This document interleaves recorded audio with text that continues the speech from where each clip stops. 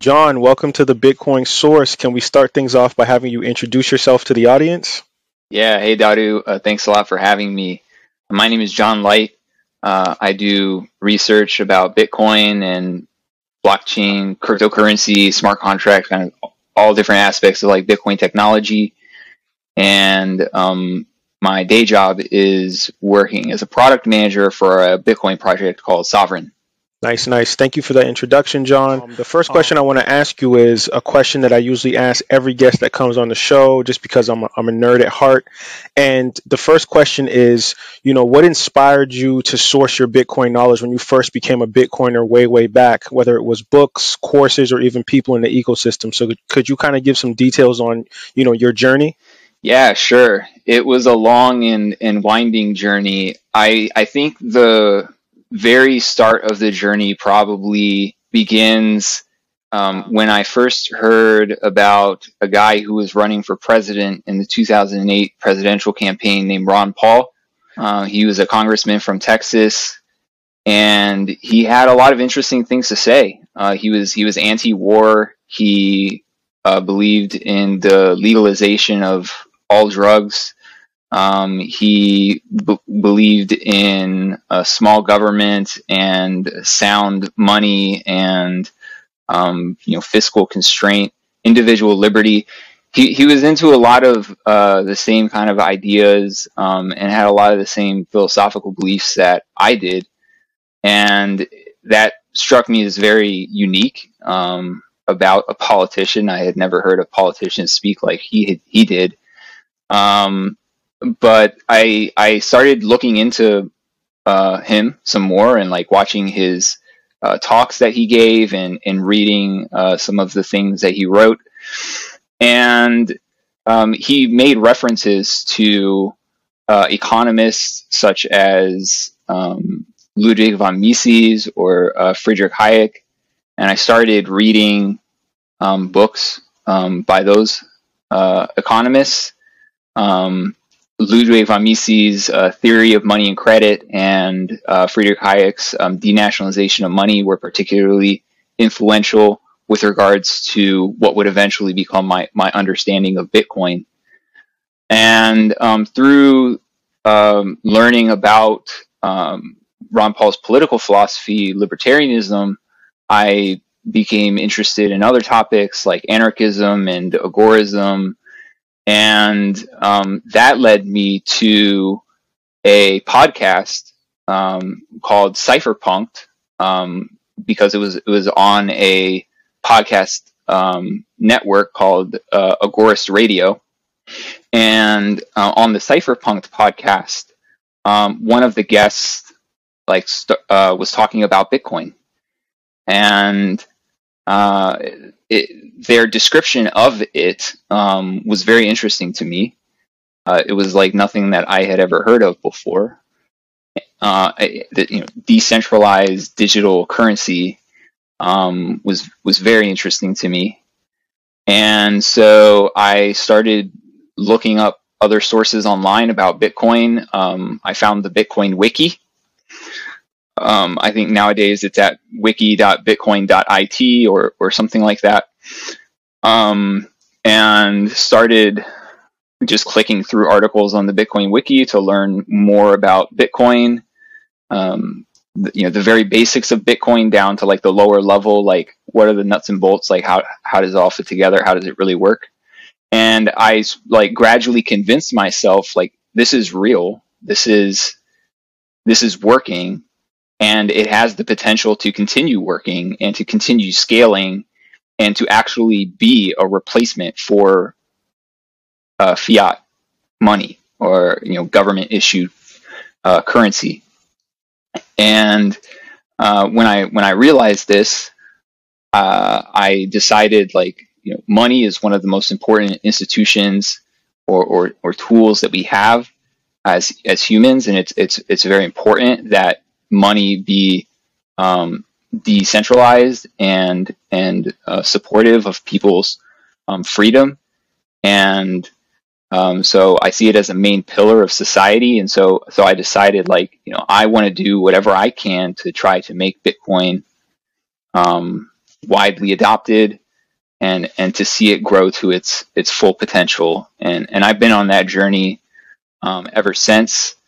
These days, I'm less focused on the economics of it because it's just, it's a part of my basic understanding. I don't think the economics of Bitcoin are going to change very much, if ever, at least with regards to the monetary policy. And so I'm more focused on like the technical aspect of Bitcoin now. Like how can we scale Bitcoin to the world so that people use Bitcoin for as many different types of transactions where they need to use some kind of money as possible. Like I want Bitcoin to be like the go-to solution when people think like I need to spend money or I need money for this transaction. I want people to think like they can use Bitcoin and like Bitcoin is valuable and good for those transactions. So I look at ways that we can scale Bitcoin to support many more users. I look at ways that we can make Bitcoin more private so that people who are concerned about privacy choose to use Bitcoin. I look at ways that we can make Bitcoin more expressive so that people can have many different ways to store and transfer Bitcoin that are consistent with their security requirements or other kinds of contractual obligations that they might have. And those are kind of the different aspects of Bitcoin that I'm interested in kind of pushing forward on nowadays. And I get my information about these things from a lot of different topics within the Bitcoin ecosystem. There's like the Bitcoin dev mailing list where a lot of people post interesting ideas. There are Bitcoin researchers in like private researchers as well as in academia who publish papers. And so I just look out for papers that people are publishing on interesting topics. I'll watch videos from like conferences, academic conferences or industry conferences where people are presenting new protocols or different kinds of proposals, like the Financial Crypto Conference, or this is an older series, but like the Scaling Bitcoin conferences had a lot of really great content. And I also look into the like altcoin ecosystem because there's a lot of really great researchers and engineers in the altcoin ecosystems who have been doing a lot of interesting research into all of those topics that I mentioned about Bitcoin that I'm interested in.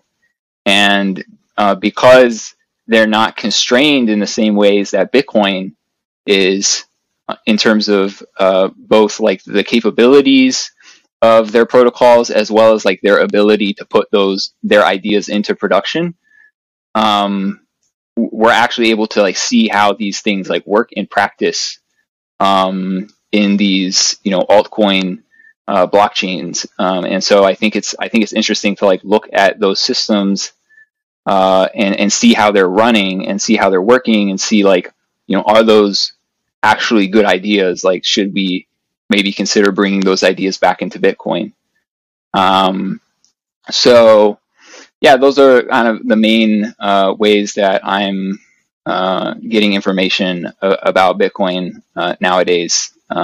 Just following other researchers that are working on problems that I'm interested in, and having reviewing their research, having those conversations, and publishing things myself occasionally, and getting feedback from people, which sometimes introduces me to new ideas. So there's so much to unpack there, John, but a couple things that you said that resonated with me, which was when you said that the economics is no longer a part of your Bitcoin journey because you just understand the properties of the protocol. I just think that that's ingenious. I think I've never heard anybody really have that take on Bitcoin before. And one other thing I really wanted to ask you too, is what inspired you to get into open source projects, right? So it's like, Bitcoin has a ton of them, and like, what was really important to you about open source projects that kind of inspired you to get started in that realm? So for me, it's about security and freedom. So open source software like at the foundational level of like how it's licensed and how the source code is shared with the public and like end users, it means that people have the freedom to inspect the code and like know how the software that is actually running on their computer works. They can look in the code and they can see like there's no backdoors, there's no hidden third party like spying on like what you're doing. And so I think it's really important from a privacy and security perspective for for software to be open source. And then from a freedom perspective of being able to take the software that you have and actually modify it and improve it or adapt it to like your own unique individual needs. I think that freedom is really important because everybody has unique individual needs, and like why should people have to like wait for some third party gatekeeper to like maybe decide that their needs are important in order for a software to have a new feature or have some issue fixed? People should just be able to, if they have the capability, to take the source code, fix it, or add the feature or whatever, and then run it, and then their problem is solved. Like I think that's a very empowering capability, and it's a really important property I think to preserve in software. I also think it expands beyond software. I like this philosophy. I would apply to any kind of aspect of like our the built world that we live in. Like I think open hardware is also really important. There's this movement called like right to repair, where people there's actually a legal debate. Do people have the right to fix the products that they buy? Like this is a debate. To me, it shouldn't be a debate. It should just be a no-brainer. You buy something, it's yours. You have a right to tinker with it and fix it if something's broken. But actually, today, there are legal precedents that prevent people from actually being able to fix their own property if something is broken. And so, yeah, that's really what it boils down to for me is freedom, privacy, security, and just transparency, knowing how this software that you're using actually works, so you can be sure that it works the way that you want it to. And those ideas come from the open source movement, the free software movement. There are a lot of great thinkers going back to the 70s and 80s who have been preaching about these ideas. I would encourage people who haven't really dug into it to just look up those terms like open source software movement, free software movement, and read about it and learn about it, and hopefully the ideas resonate and you begin to apply that lens of thinking to the software that you run. Yeah, and don't quote me on this, but I want to say Steve Jobs had a quote where he said, if you build great software, you must build great hardware. And just thinking about that, what you just said there, John, about how there's precedent there where people can't open up their iPhone and actually repair it on their own, or even a miner. Like there's mining technicians out there that actually repair the ASIC miners, but I'm sure that they don't really allow publicly for people to just go in and start tinkering with their product. And I think that open source hardware movement that you're involved in is very important, because I think for Bitcoin to scale at a large mass, I think that those are things that have to come into play. When you look at the hardware systems in Bitcoin right now, a lot of it is based around cold wallets and things of that nature, where most people are not opening up their ledger to see what's inside, or their treasure, or their cold card. So I think that those are things that are important, especially when you start looking at the security aspects and the privacy aspects of Bitcoin. But what I really want to get into now, John, is like what you do on your day to day. So the company that you work for, I really want you to kind of expound on really what goes on there. So The first question is, what is Sovryn? That's where you work, or where you work on, the protocol. And can you explain the layer 2 Bitcoin sidechain that they use there, which is called RSK? Yeah, sure. Yeah, so Sovryn isn't a company per se. I actually just have my own company and I'm self-employed. But Sovryn is a project or an open protocol that a lot of different people around the world work on. The idea of Sovryn is to build a world on Bitcoin. And we're starting with financial technology because we see Bitcoin as like the very solid monetary foundation on which the economy, the decentralized economy of the future that we want to see, is being built. And so the next kind of layer up from that, the monetary layer, is the financial layer, where people can do more sophisticated kinds of financial transactions with their money, to be able to use their money to buy things, to be able to use their money to finance a business or a personal loan or a mortgage or something like that, to be able to do peer-to-peer trades for other kinds of digital assets. It's about building, taking the building blocks of the financial system, decentralizing them, and making Bitcoin, the first class money of this new decentralized financial system. And that's what we're focused on right now. But the vision of Sovryn goes beyond that to enable people to be sovereign in all different aspects of their life. We're just starting with money and finance because Bitcoin is such a powerful tool in those areas. And the blockchain that the Sovryn protocol is built on is, as you mentioned, it's called RSK. RSK is short for rootstock. The community, for the most part, calls it the rootstock blockchain these days. Rootstock is a separate blockchain from Bitcoin. It is EVM compatible, meaning that you can deploy any smart contract that would run on Ethereum or any other blockchain that uses the Ethereum virtual machine, or the EVM.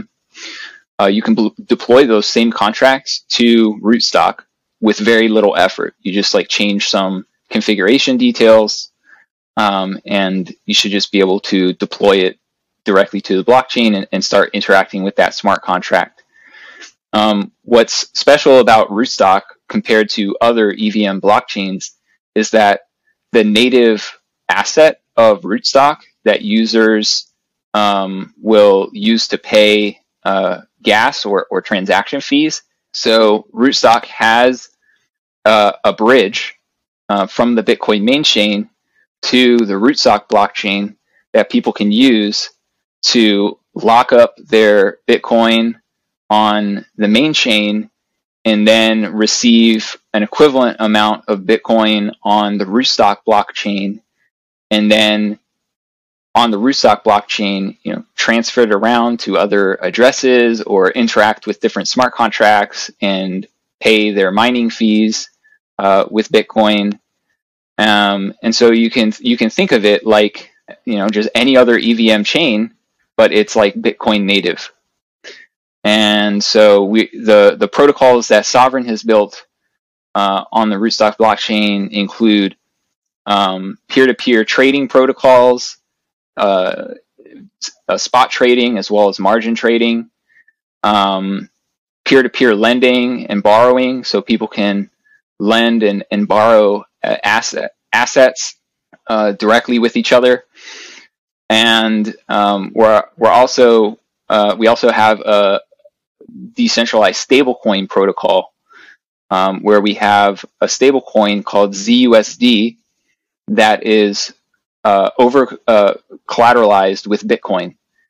And the basic way that works is that people can put up their Bitcoin as collateral into a smart contract, and then they can borrow up to 90% of the USD value of their Bitcoin as ZUSD stablecoins that are issued by the protocol on demand. So, let's say you have $1,000 worth of Bitcoin, you put it in this smart contract, you can borrow up to $900 worth of ZUSD. And when you borrow those funds for yourself, the ZUSD are minted like on demand. Like the smart contract just creates the 900 ZUSD and then gives it to you. And then you can use those 900 ZUSD out in the economy. You can spend it, you can trade it, you can do whatever you want with it, or whatever you can with it, whatever the economy is able to support. And then whenever you want your Bitcoin back, you can just go get some ZUSD and take it back to the smart contract, pay off your loan, and get your Bitcoin collateral back. And importantly, the ZUSD, it has value as a stablecoin because it's always backed by at least one ZUSD is designed to be backed by at least $1.10 worth of Bitcoin. And I think right now it's closer to like about $2 worth of Bitcoin for every one ZUSD that's in circulation, because people don't borrow at the maximum like collateral ratio. They keep their collateral ratios much higher so that they can be safe from liquidations. But yeah, so those are some of the projects that we're working on in Sovryn, and that's a little bit about what we're doing with Rootstock. Nice. I mean, there's so many things I want to ask now. Like, my audience is a really Bitcoin heavy focused audience. And, just you mentioning some of these things, I mean, there's some things that I didn't like about the protocol because I wanted you to kind of explain it and elucidate what Sovryn does. Because I was like reading on it a little bit. And then from my understanding, it looked like, well, why is the company doing what they're doing when you have the Lightning Network or you have a layer 2 or 3 application that's kind of doing the same thing? But then I start digging deeper into it. And just from my technical background and aptitude, it's looking like it's more of something called a wrapped smart contract where you put something in, it gets wrapped, and then you can convert it into something else. There's some, I don't want to say issues with that for me, but I would say my qualm with it is that why is it being run on an EVM blockchain? My assumption is that it's easier to scale. It's just easier for engineers to go in and edit and modify things instead of trying to, get approval on the main, Bitcoin main chain or something for that example. So you can answer that question in a second, John. But I think a lot of people that watch this podcast, they're so terrified of being burnt. When you talk about bridges get they get exploited all the time by hackers. I don't know how your security protocol is there with your team, but when I heard the word bridge, I was like, a wrap smart contract and it's on a bridge. I'm like, oh my goodness, like I need him to explain this more because a lot of people are going to be all over this episode because they're like, oh, he's talking about altcoins, he's talking about EVM blockchain. So if you can kind of give me a little bit more clarity on like the security end of that, I'd love to know it. Yeah, sure. So I think we'll start with the bridge, because the bridge is definitely like the thing that makes everything else about Rootstock and how you can use Bitcoin in Rootstock smart contracts work. So the bridge that Rootstock uses is called a PowPeg, is like the technical name that they gave to this bridge.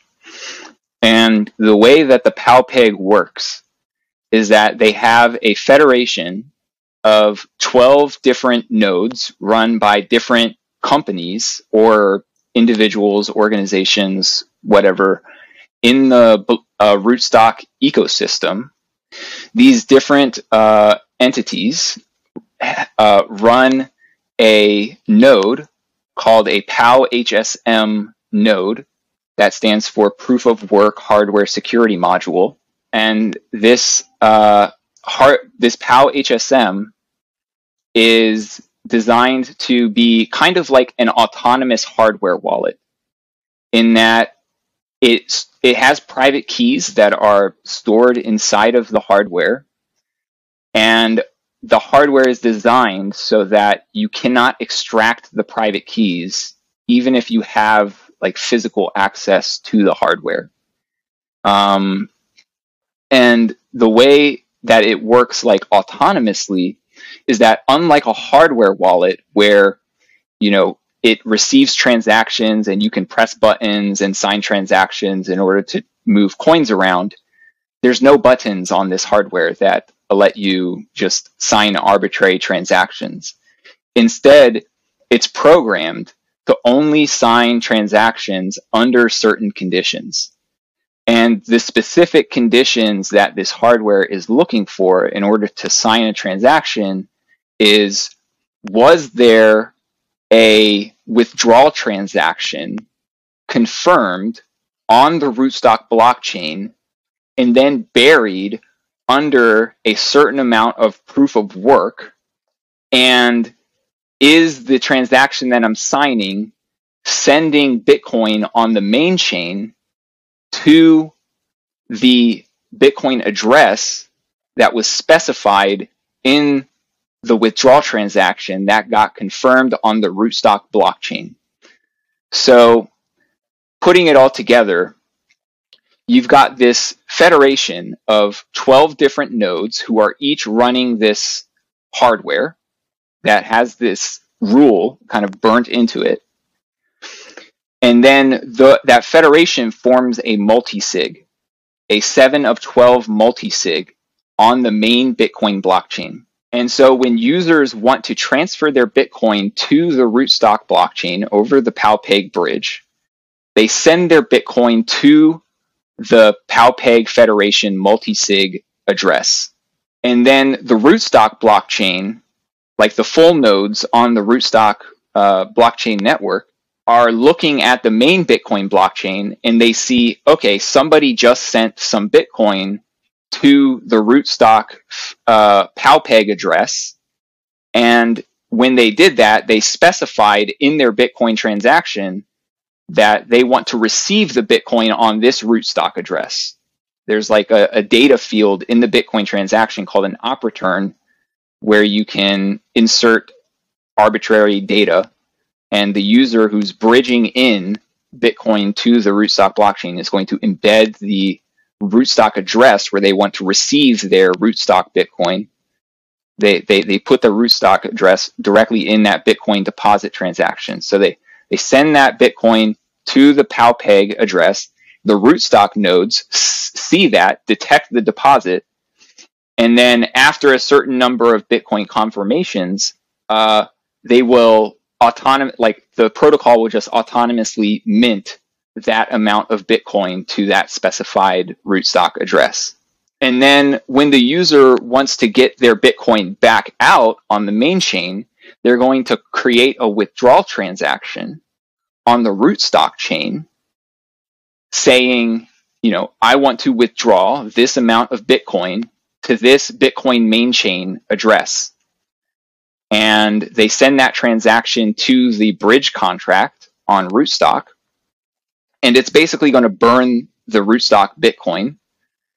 And the PowPeg Federation, with their POW HSM nodes, is going to detect that withdrawal transaction. And after a certain number of confirmations on the rootstock blockchain, the POW HSM nodes are going to autonomously craft and sign and broadcast a transaction spending from the multisig on the Bitcoin main chain and send the specified amount of Bitcoin to the specified Bitcoin main chain address. And so, you've created a system where no single party, or even a few parties that are participating in this multisig have the ability to steal the Bitcoin that's held and backing all of the Bitcoin that's on the rootstock blockchain. And because the POW HSMs are running autonomously, even the people who have the hardware, they couldn't force the hardware to, sign transactions and send the Bitcoin to, somewhere that it's not supposed to go. Like, the only thing they can do is they could unplug the hardware and stop it from working. And in that case, the Bitcoin would be frozen, but it wouldn't be stolen. And there's a backup script in the multi-sig script that is actually holding the Bitcoins that says if the multi-sig stops working for a year because, let's say, all of the hardware did get unplugged, or like there was a solar flare and it like burned all of the hardware chips or something like that, then the Bitcoin will be sent to a second multi-sig where, you know, there's an emergency like backup procedure that they can use to set up a new federation and bring the Bitcoin back into the PowPeg once the PowPeg hardware is able to come back online. So the rootstock bridge has been in operation since 2018. There's only been one significant issue that I've been aware of in its history, and it actually just occurred in October due to an upgrade to the PowPeg script to work with Taproot. And what happened was that the Bitcoin multi-sig transaction that was actually, you know, allowing people to withdraw their Bitcoin back to the Bitcoin main chain was being considered non-standard by Bitcoin full node software. So the multi-sig transaction was actually valid under Bitcoin consensus rules, but because it was crafted a certain way that was new, Bitcoin full nodes have this feature that's called node policy, where they can define certain restrictions that are not part of the consensus rules. And this multi-sig script that was used by the PowPeg just happened to, I shouldn't say just happened, but like, you know, it without the developers intending it to, like it was classified as non-standard by Bitcoin full node software. And so what the rootstock developers did is they upgraded the firmware on the POW HSM devices so to basically rewrite the script so that it still worked the same way as it did before in terms of, you know, it's a 7 of 12 multi-sig and it's looking for the withdrawal transactions buried under so much proof of work, etc. But it was crafting the transactions in such a way that Bitcoin full nodes would consider the transactions to be standard, in that no changes would be required to Bitcoin Core in order for those transactions to be processed. Because those were basically the two options that they were faced with. Either we need to change the node policy, the default node policy in Bitcoin Core so that these transactions get relayed and miners will put them into blocks and those transactions will get mined.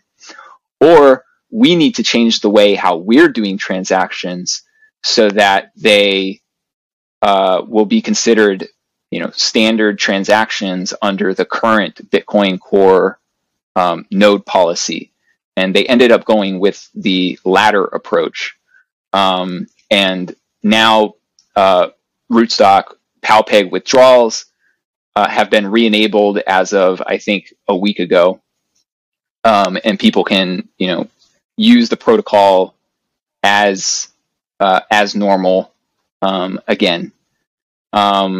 It's important to note that, like, during that whole time, like, the Bitcoin was safe. It was sitting there in the multi-sig. It was just waiting for this software update so that the Bitcoin transactions would actually be propagated through the Bitcoin network and confirmed in blocks.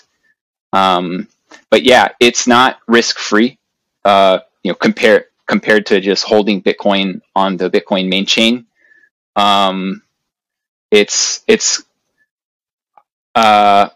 You know, anything except holding Bitcoin on the Bitcoin main chain is going to have different trade-offs. Even Lightning has different trade-offs. Other protocols such as state chains have trade-offs. And this mechanism, rootstock, palpeg, it has its own like set of trade-offs. So I wouldn't recommend that people put like all of their Bitcoin into the palpeg. But for putting a portion of your Bitcoin, into this other system to get these benefits, that risk reward trade-off, it might be worth it to people. In the same way that, putting your Bitcoin into a Lightning channel, and, using your Bitcoin in other kinds of experimental software, even like wallets, like there have been wallets, just normal layer one Bitcoin wallets where people have lost money because of a bug or something. And like, like I think it's just important to take that into consideration with all the software you're using. Like, consider the risk reward trade-off, consider diversifying, like don't put all your eggs in one basket. Use a heterogeneous storage system so that you're not putting all of your trust and reliance on a single company or a single piece of software. And that's the best way to keep your Bitcoin safe. But I hope that, explains a bit about like how it works, and I'd be happy to answer any like follow-up questions you have. Thank you, John, for that. That was for the folks out there, like that was a huge technical conversation right there. And I understood a lot of the things that John was saying, but I think a lot of people are just going to be completely flummoxed at what you were just talking about. Like, what is he talking about? Yeah, I mean, a lot of Bitcoin stuff is like that, right? I mean, like even just talking about like how does a normal like Bitcoin address work? Like you start talking about like how you generate points on an ECDSA, curve, and like how public key cryptography works with public and private keys, and like once you start talking about Lightning, you're like talking about like hash time lock contracts and stuff like that. Like the nuts and bolts of this stuff, like it's very interesting, but it's like very technical. And like I think you can either like put that out of your mind and just say like, I'm just going to try this and like see if it works. I can see that other people are using it and it works. But like I do think it's good to like try and dig into it and like understand actually what you're doing, because as you pointed out, there have been bridges that have been hacked. And in some cases, it was because the bridges were designed in a fundamentally flawed way. And like, if people had actually looked closely at how they were designed, they would have seen that. And so it is important to like, I think, do a review, do your own research, like understand how the things that you're using are working, and come to your own conclusions, make the best decisions that you can. And like I said, I think most importantly, don't put all your eggs in one basket, because this whole space is like very young, immature, experimental, and it's really easy to like make a mistake. So just be safe, be careful, experiment, but like experiment, with small amounts of money that like you can afford to lose. I think that applies to Bitcoin and like, anything new and experimental like this in general, like especially, new kinds of stuff, like new experimental stuff that's getting built on top of new experimental stuff that's getting built on top of new experimental stuff, etc. Like it's, we're all kind of, just part of the experiment. Most definitely. And John, I love that you kind of towards the end let people know like you have to do your own research. And the beautiful thing about this podcast is like there's pros and cons to everything. And this is really based around where people are sourcing their Bitcoin knowledge from. And I think that your technical skills in this arena of validity rollups, layer 2 solutions, cross-chain protocols, all these things are super important that people need to know about. And for the technical people in the room that are listening to this, I think that they'll get a lot of value out of it, even though I don't agree with a lot of the things you said, but it doesn't really matter what I think, because it's up to people to make their own financial investment decisions. And when you're dealing with new technology, you have to take the risk of, trying things. And I always subscribe to the method of, you know, keeping things simple. And if you keep things simple, there's less chances for things to break, but you also lose out on innovation. And I kind of want to play like devil's advocate here, because I was traversing Twitter, and I kind of seen like a post that Alex Gladstein kind of posed to, the Bitcoin community, and I seen that you had a rebuttal for him. And I want to say that Alex Gladstein was pretty much asking like, what is the main driver of the interest in the NFT market for utility, and why hasn't it taken off in Bitcoin? And I wanted to just kind of hear your response to the rebuttal that you gave him on Twitter, if you can remember what you said.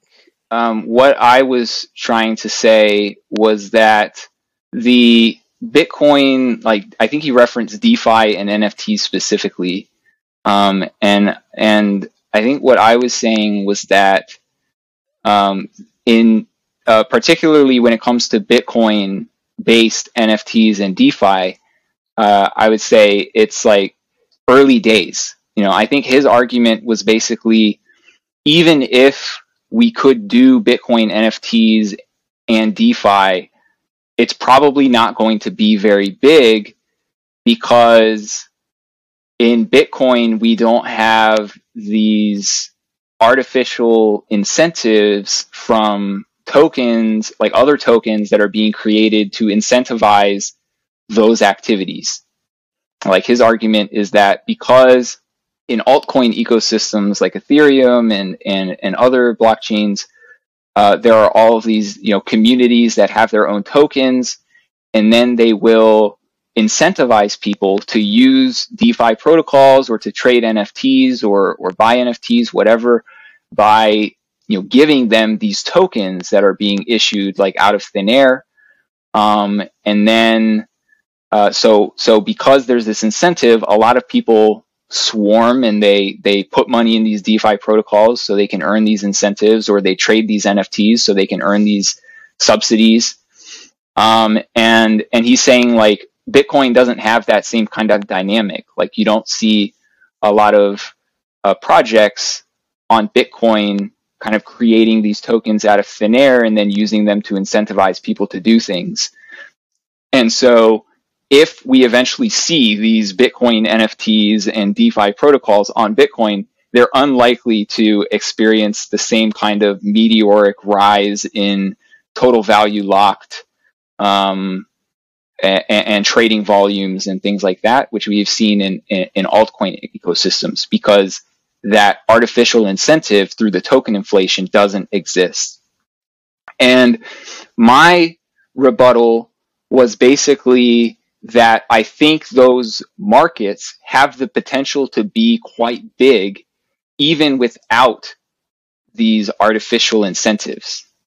Like, I think that, and this is backed partially by just a hypothesis, like a guess or speculation, but it's partially based on empirically looking at the market as it exists for Bitcoin-based financial products. Like, for example, BlockFi. Now, I know people have their issues with BlockFi for BlockFi's own reasons, but like before it collapsed, everyone, not everyone, but like their customers thought it was gravy, right? And they had their Bitcoin in BlockFi, and they were borrowing money against their Bitcoin as collateral without any kind of like artificial incentive. Like BlockFi wasn't paying them to do that. In fact, the customers were paying interest to BlockFi to borrow money using their Bitcoin as collateral. That's a very basic like DeFi kind of transaction. Like put up Bitcoin as collateral, get a loan. It's one of the things that we do at Sovryn. But BlockFi had like billions of dollars worth of Bitcoin that was doing this, and other Bitcoin-backed lenders also had like tens or hundreds of millions of dollars worth of Bitcoin, and they weren't like paying their customers to do it. The customers were actually paying money to get these loans, and so I think that using your Bitcoin as collateral to get a loan is like a very fundamental basic financial primitive that if the Bitcoin economy itself continues to grow, like Bitcoin adoption continues to grow, the price of Bitcoin continues to grow, like lots of people are going to want to access the liquidity of their Bitcoin without actually having to sell it and pay, capital gains taxes, miss out on the upside if Bitcoin continues to increase in value. And so what they're going to want to do is to borrow against their Bitcoin and, maintain a healthy margin so that they don't get liquidated. But, the Bitcoin is sitting there and, as they earn fiat income from their job or whatever, they can pay off their loan little by little. Or as the price of Bitcoin increases, once the price of Bitcoin increases so much, they can just use a portion of the increase to pay off their loan. And then they keep all of the rest as like profit. And like, this is like a very, I think, basic financial primitive that will continue to grow in usage,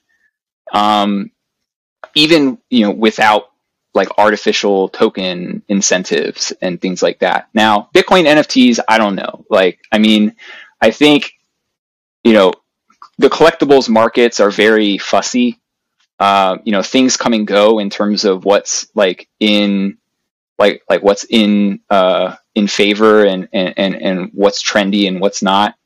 Will NFTs continue to be a significant part of the collectibles market? I have no idea. Like maybe it's a fad, maybe it is something that persists in the same way that, baseball cards and other kinds of collectibles persist.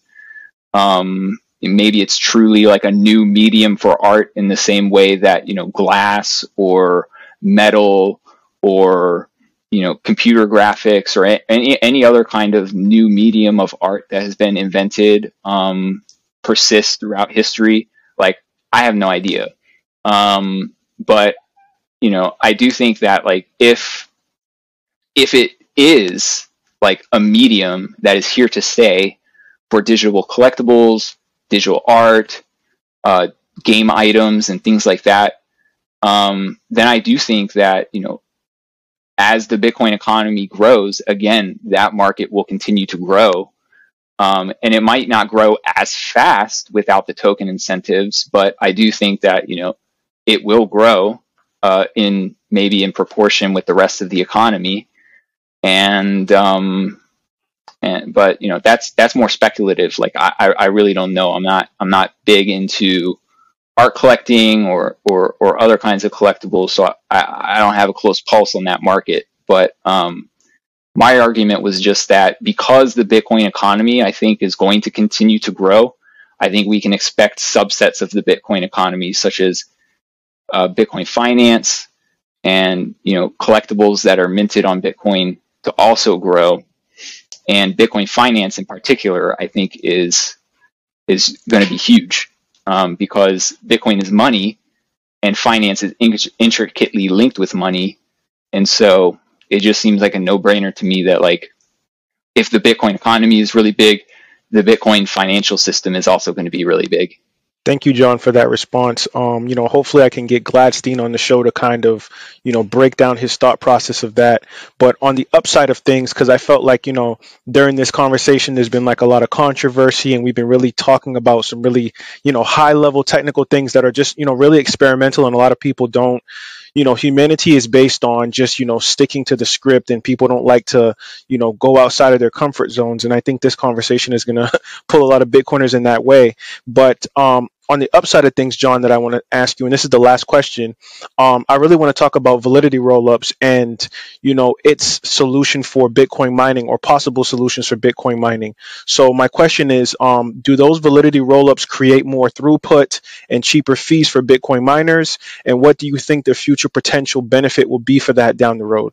I think it's important to maybe set the context for the listeners of like what a validity rollup is. So earlier we were talking about like bridges, right? And how, different bridges have been hacked. And I was explaining how the rootstock peg bridge works. And like, it's obvious that even though like the rootstock peg bridge is relatively solid in terms of like its design, and certainly compared to other bridges that exist today, there are like, obviously you can think of ways that like that bridge could break. Like if all of those POW HSM nodes just got unplugged, you know, we talked about how, you know, there's an emergency backup system, but now you have to worry about like, how does that emergency backup system work? And, you know, it's like, it's not trustless. It's not. It's a federated trust model, but it's not trustless. Validity rollups, a validity rollup protocol is a way to have a trustless bridge between a parent blockchain, in this case it would be Bitcoin, and another blockchain, which would be the rollup chain. And so the rollup protocol, the validity rollup protocol, provides a secure cryptographic way to transfer Bitcoin from the Bitcoin main chain to this other blockchain, and then to, whenever you want to, be able to bring your Bitcoin back from this other blockchain to the main Bitcoin blockchain without any trusted third party, without any federation, or you know, any kind of entity in the middle that could censor that transaction or steal the coins while they're held in the rollup contract. And I think that's a very powerful primitive that we can have, because it means that we can build new blockchains that have new features that people invent, maybe new privacy protocols, new scaling protocols, without having to actually change the main Bitcoin blockchain. All we need is to be able to support validity rollups on Bitcoin layer 1, and then we can, for any new feature that we could think of, we can build it as a rollup chain that's built on Bitcoin, and people can trustlessly move their Bitcoin into this new chain to take advantage of that new feature. And you know, there's no need for any further changes on Bitcoin layer 1. I think that's a very powerful concept.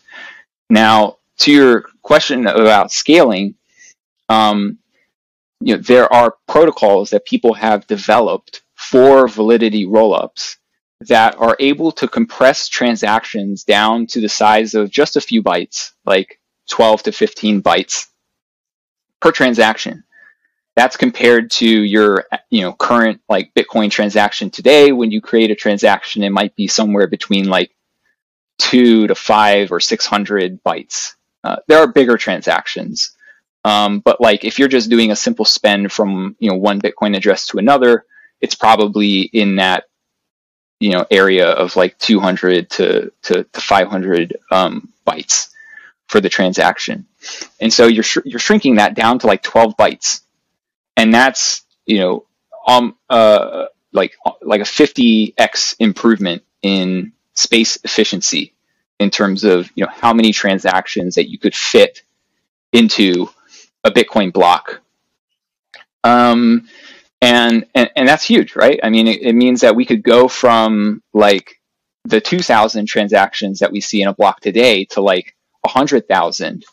And depending on how you design the rollup, it could go up to as much as like 200,000 or 300,000 transactions per Bitcoin block, which would be over 100 times more transactions per block than we see in the average Bitcoin block today. And, you know, if all of those transactions are paying the same fee rate that they're paying for transactions today, then that would mean, you know, about 100 times more revenue for Bitcoin miners, which I'm sure miners would be very happy about. And so this, I think, is important for maintaining the hash rate, and you know, keeping Bitcoin secure against like 51% attacks. It's important to for you know, being able to support like high value Bitcoin transactions, so people can make high value transactions without worrying about being double spent. And you know, like miners, they have businesses, you know, they want to make money. Like, I think that's, they would be pretty happy to make like 100 times more fee revenue than they do today. I'm not saying like that's a guaranteed outcome, but I'm saying that because, you know, it enables so many more transactions per block, that is like a possible scenario. You could also see a scenario where the fee revenue per transaction drops. So like the cost per transaction drops. If it drops by 99%, then you end up with the same revenue that you have today. But if it's anything less than a 99% drop, then the miners are still making more money than they were before. And if the cost of a transaction goes up because of induced demand, which is an economics term where you lower the cost of something and the demand to acquire it or use it goes up. If the cost per transaction ends up going up because of induced demand, then the miners could earn even more than 100 times more fee revenue. So, you know, there are a bunch of different scenarios, but I think, you know, for the purposes of like, miners considerations, I think the scaling aspect is one interesting thing to consider. Another interesting thing to consider is what I was talking about with like new features. So like, you know, if we had a blockchain that had some desirable new feature, like maybe a new secure self-custody protocol or a new privacy protocol that, you know, made Bitcoin more attractive to use on chain for individuals or enterprise or institutions, you know, that could result in more Bitcoin transactions happening, which will, you know, over time, like push up the fee rate that people are paying for transactions because there's more competition to get into a block. So I think these are really interesting capabilities that rollups unlock to, you know, potentially add more scalability and more utility to Bitcoin, which will result in more value, or, you know, it results in the potential for more value going to Bitcoin miners. Yes, yes. You know, I could talk about this stuff all day long. It's just, this was a really, really, really insightful, highly technical Bitcoin conversation. And I really appreciate you, John, for really breaking down some of these difficult concepts that a lot of people are curious about and want to learn more about. But before we go, can you give out your social media handles and any future endeavors that you might want the world to know about before we close out this episode?